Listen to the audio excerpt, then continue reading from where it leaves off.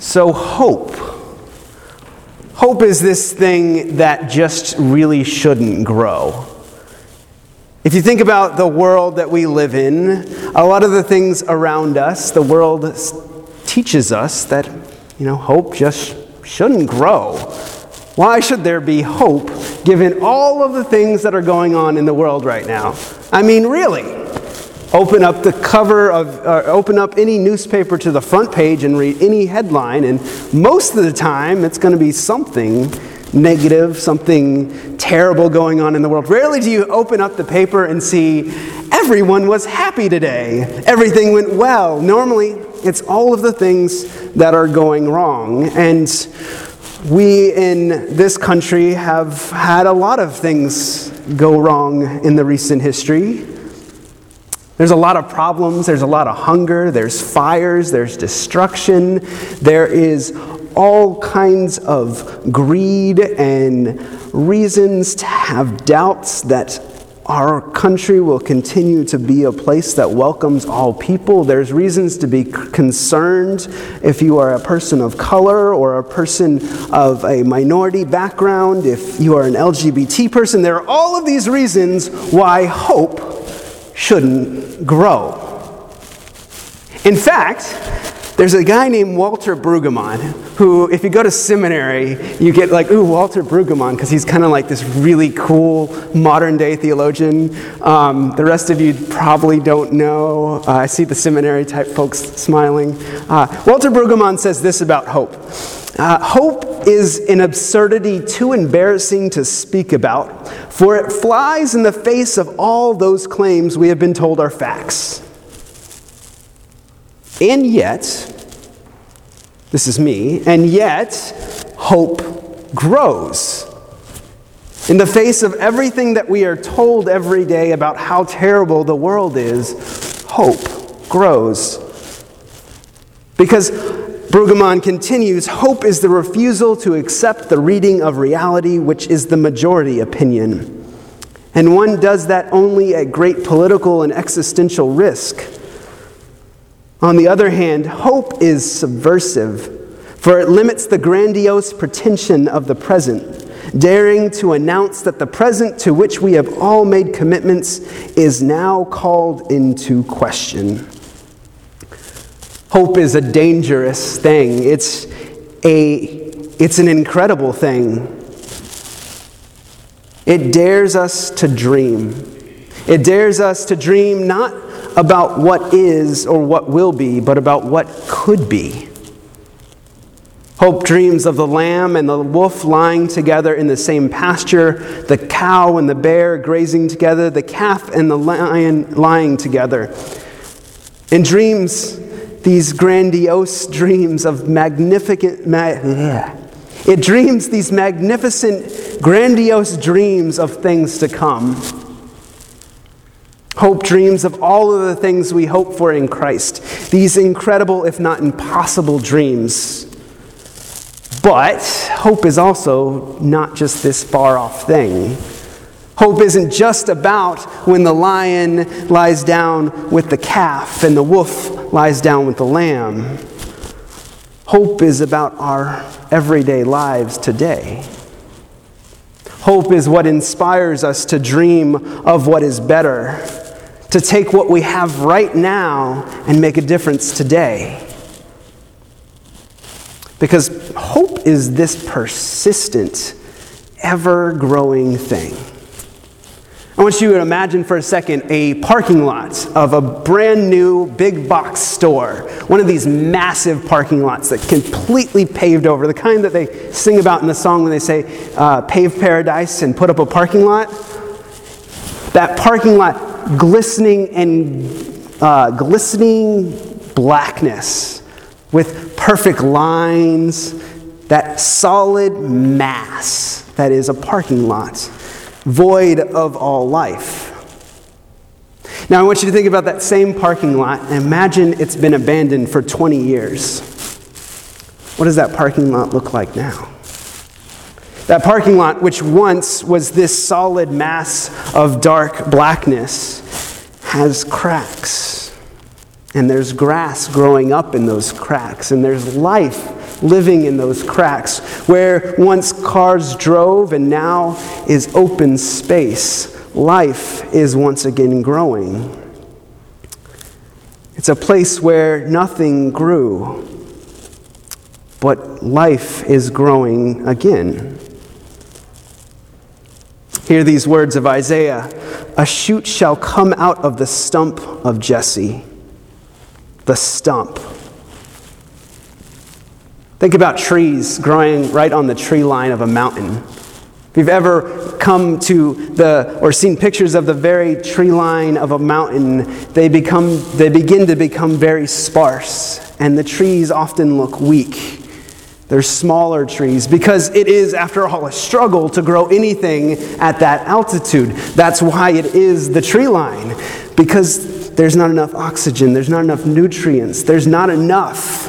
It's too cold, it's not the right conditions, and yet, despite all of that, there is a tree line, there is a line where these trees are struggling and surviving and breaking through the bedrock.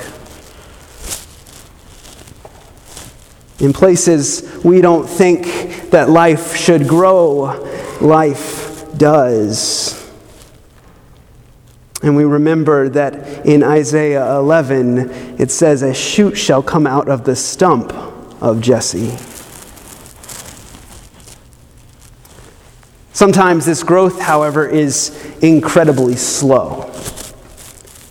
I like hope because I like to dream about all of the big things that we can do, that I can do, that our community can do, that the church can do, all of these great things. I love the idea of fighting poverty in this city, of fighting for affordable housing in this city, for fighting for the everyday lives of people right here in front of us. I love the dream of ending hunger and homelessness. And then I look at the reality of me ending that and realize it is so very slow. Every winter around this time, as the temperatures drop and the emergency shelters open and they become packed, we remember that there are still lots of those in need. And sometimes hope grows very, very slowly. I heard a story once about a pastor who was in a community, and every day as she walked to the newsstand to buy her paper, she would walk past this one individual. And it was a cordial relationship, hello, good morning to one another, until one day his wife passed away. They were together for 42 years.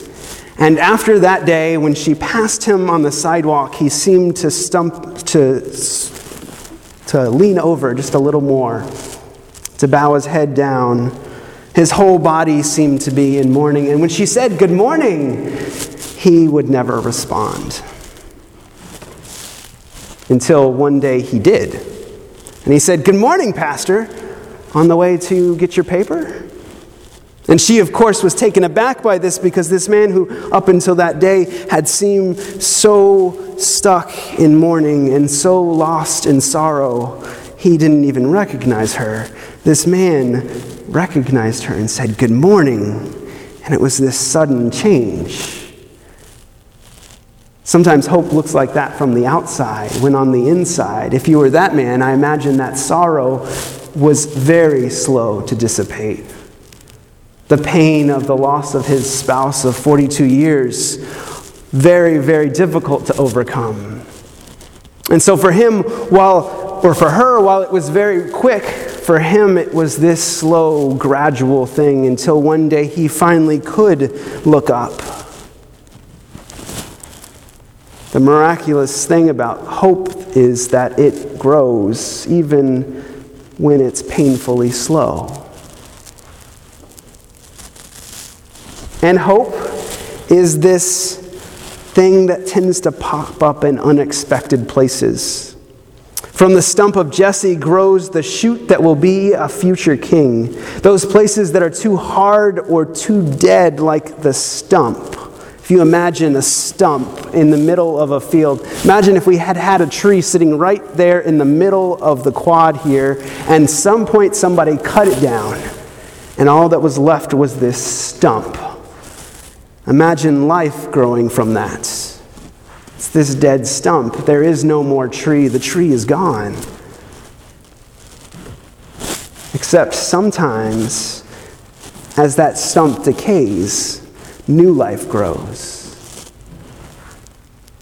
See, hope, just like the life in that stump, will pop up in unexpected places that the world says are too far gone, that the world tells us are dead, where the world tells us there's not enough.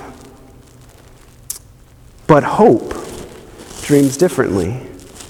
It doesn't follow the rules of the world, and so it pops up in the most unexpected places. In Jersey City, there was a woman named Ruth who grew up there in the 30s. She had said that it wasn't so bad being a black person in those years. She said if you were light enough and you straightened your hair, you could get a good job with the telephone company. That's exactly what her mother had done. And every Saturday afternoon, as soon as the weather was warm, Ruth and her mother Mabel got all dressed up and fit for the finest party in town. But they never went out the front door. Instead, they put 2 chairs out on the patio of their fire escape, and they left the window open wide, and they turned up the radio and listened to the Saturday afternoon at the Metropolitan Opera. And they would sit for the rest of the afternoon listening to the opera not from the first balcony of the theater, but from their fire escape. Mabel knew most of the arias by heart and sang along with all of her favorites. One day, however, she overheard white folks at the phone company say that black people just couldn't understand opera. Now, she would tell that story and laugh until tears rolled down her cheeks because she knew different. Even more so when the famous African-American singer Marian Anderson was invited to sing at the Lincoln Memorial and was heard by millions after being denied by the DAR because they didn't want an integrated audience. People didn't expect much to grow up in that part of Jersey City. But oftentimes hope grows in places that are stubborn.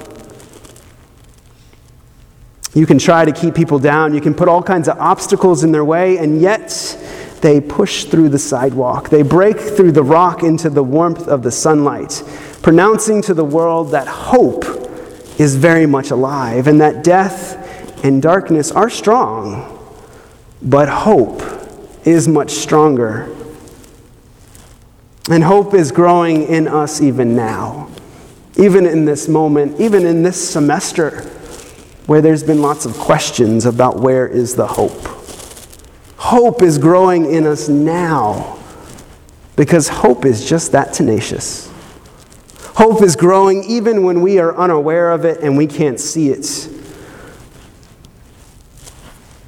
Even if we feel like the whole world's been paved over. Even if we feel like there's not enough oxygen. Even if there seems to not be enough. Hope is growing. And hope will break through. Hope will break through just like it did in the concrete of that parking lot, just like it does on the tree line. Hope breaks through just like it does in places like Jersey City, and just like it did in the man who had lost his wife. Hope will break through. Because hope is breaking through all of the cracks that it is creating, making way for the Christ who is already transforming the world.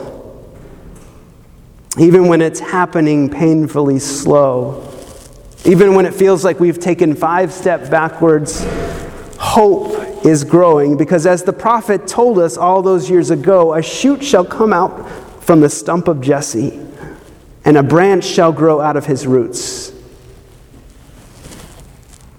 Very soon the child will be born again in our hearts.